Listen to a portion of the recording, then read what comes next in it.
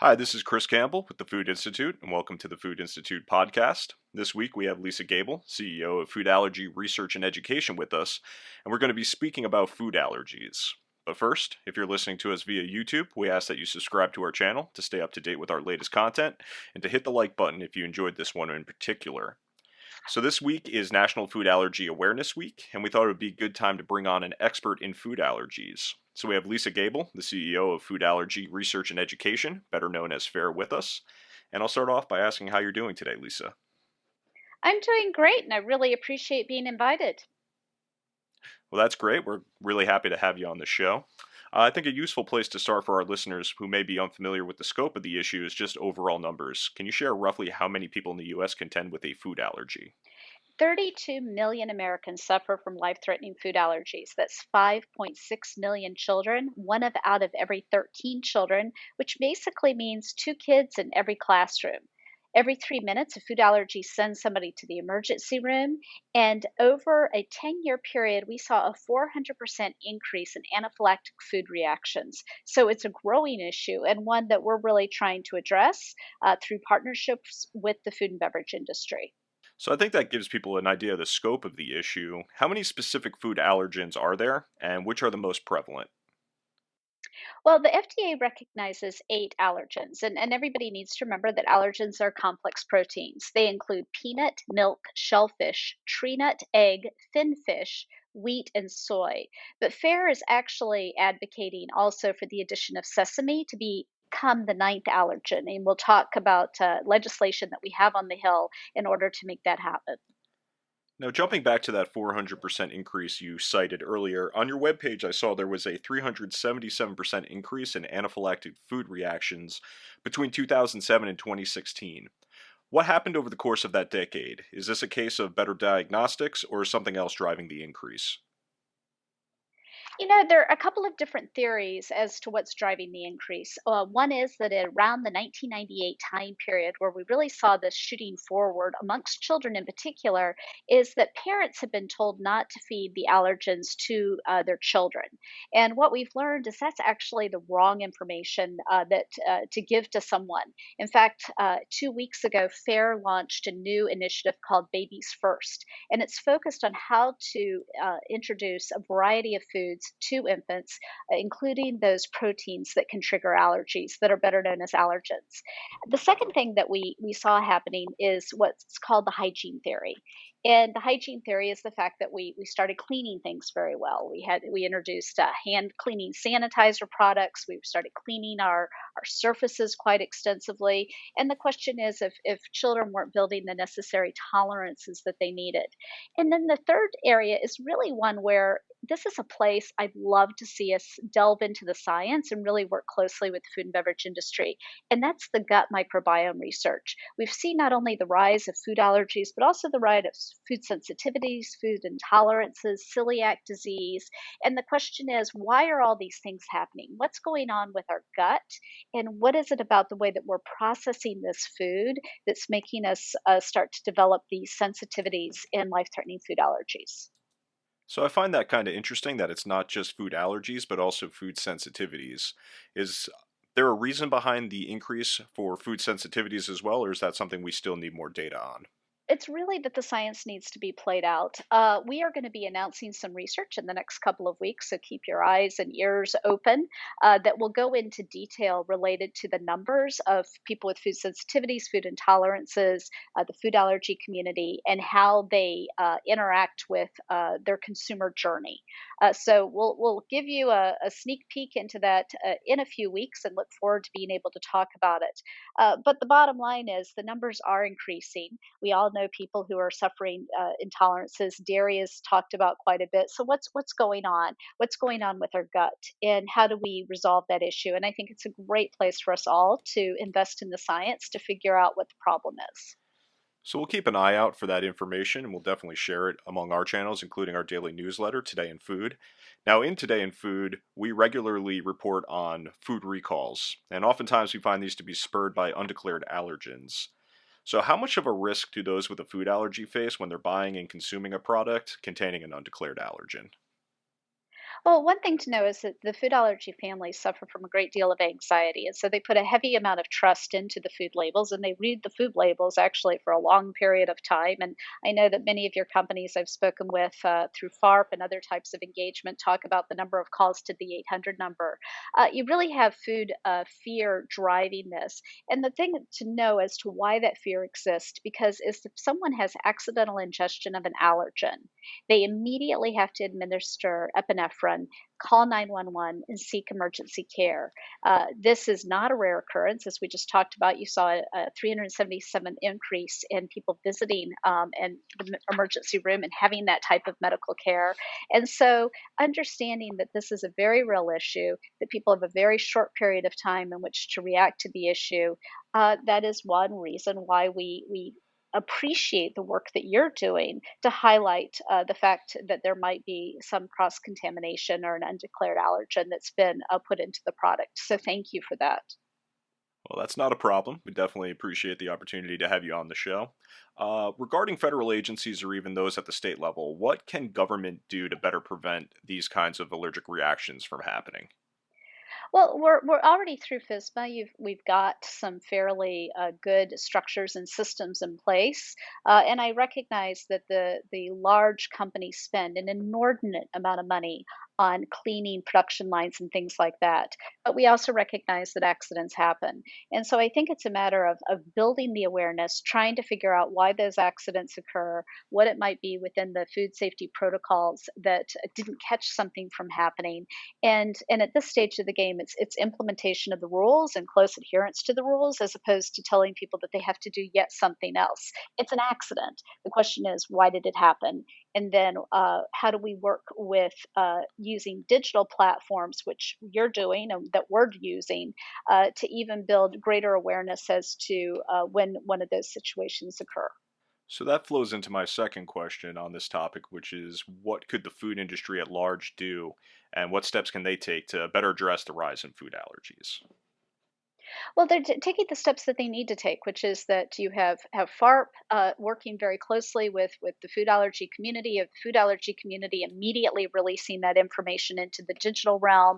Companies should identify ways to release that information, and also, as in any crisis, it's important for the company to be very transparent. Explain what happened and explain how they're going to fix it to make sure that it doesn't happen again.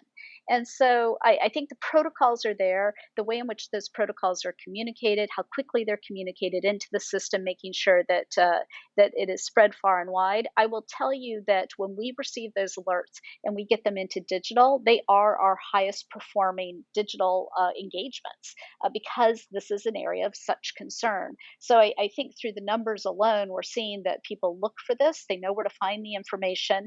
But I think companies, as in any crisis, you need to be extremely transparent about what happened. And what we'd really love to do is work with food and beverage companies to help explain the food manufacturing and safety processes to the consumer and really help the consumer have a better understanding as to how you manage these things internally. And I think that's going to build the trust that's so necessary. So we'll change gears a little bit here and focus on the coronavirus, which is the topic that we can't seem to escape these days. So, in connection with the coronavirus, are people with food allergies finding it difficult to find, say, a product made without milk, wheat, or some other allergen while they're in the grocery store? Absolutely. It has been a huge issue. And I think what it shines a light on is that COVID is shining a light on the fact that it is challenging for someone with allergies, particularly people with multiple allergies, to identify substitutions that they have access to that are affordable and that will actually meet their health needs. And so where we have a situation where I know that I have not been in a grocery store since March 12th, and I go and I pick up I go online and I enter in my order and I go to the grocery store and I pop open my trunk and somebody puts the food in. Well, I look at the food and half of my order is not there. But you can't have people in the grocery store, they're not comfortable making substitutions in large part because of this issue around allergies. And so what it's demonstrated are two things. One is that we need to fix the nomenclature that is in all the digital platforms as people become heavily reliant on digital platforms for ordering their food during this time period. Secondarily is recognizing that there is an issue around substitution, as as food options become more limited, people with life-threatening food allergies are really having to go far and wide to find the food that they can feed their kids. I think the other element of this is with certain allergens in particular. Uh, it's not just that the individual can't eat the allergen, but entire families are avoiding buying the allergen. So dairy is an example. When you have somebody with a dairy allergy, especially a small child, there are many families that the entire family will avoid dairy because they're so worried about some form of accidental ingestion or contact that's going to cause an allergic reaction for their loved one. So it's not only affecting the individual themselves, but it is affecting the entire family. And so we look forward to working with the food companies to improve the labeling, improve the nomenclature, make sure it's standardized across every form of communication that exists, and that we comprehensively provide that information because people are having to go to multiple sources. So I'd like to pivot back to another item we were speaking about briefly earlier, and that would be treatment for those with a food allergy. I know that FDA approved a medication for those with a peanut allergy earlier this year. Can you shed a little bit of light on how that product actually works? It's all built off the same study, which is called the LEAP study, that showed 80% reduction in peanut food allergies in high risk infants. These are infants with eczema when they were introducing small amounts of the peanut to the child at a young age. We're also, a lot of studies are showing similar promise for egg, and we think that the science right now believes that introducing allergens at a young age, as we pointed out, is going to be a good thing. So what A-Immune did with Palforzia is that it's a pharmaceutical grade peanut dust in a capsule form that provides the patient with increasingly larger doses of the allergen. And it's not aimed at having someone be able to necessarily sit down and eat a peanut butter and jelly sandwich, but what it does is it protects the child and the young adult from accidental ingestion, and then also as they move into their life. And so when you were talking about product recalls, let's say there was a product recall because you had something in a transportation vehicle that was carrying a product that had an allergen, and so that some of the dust from that got into the food, or you had cross contamination on the line. What this does is it protects that individual from, in some cases, what may be a fairly modest, minimal amount of the allergen being introduced into the diet, which can still cause a severe reaction. It takes that fear and risk out of the equation. There's another product that the FDA is reviewing right now because of COVID.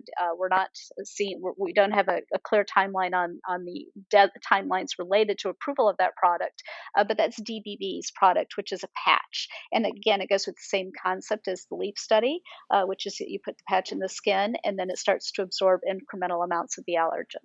Sorry, so those would both be for peanuts, correct? Both are for peanuts. The decision for both companies was to move forward with peanut. Peanut was the basis of the LEAP study, and secondarily, it is has the highest percentage of individuals who have a severe allergic reaction. But we do think that these companies are looking at alternatives with egg and dairy and some of the other highly allergic situations.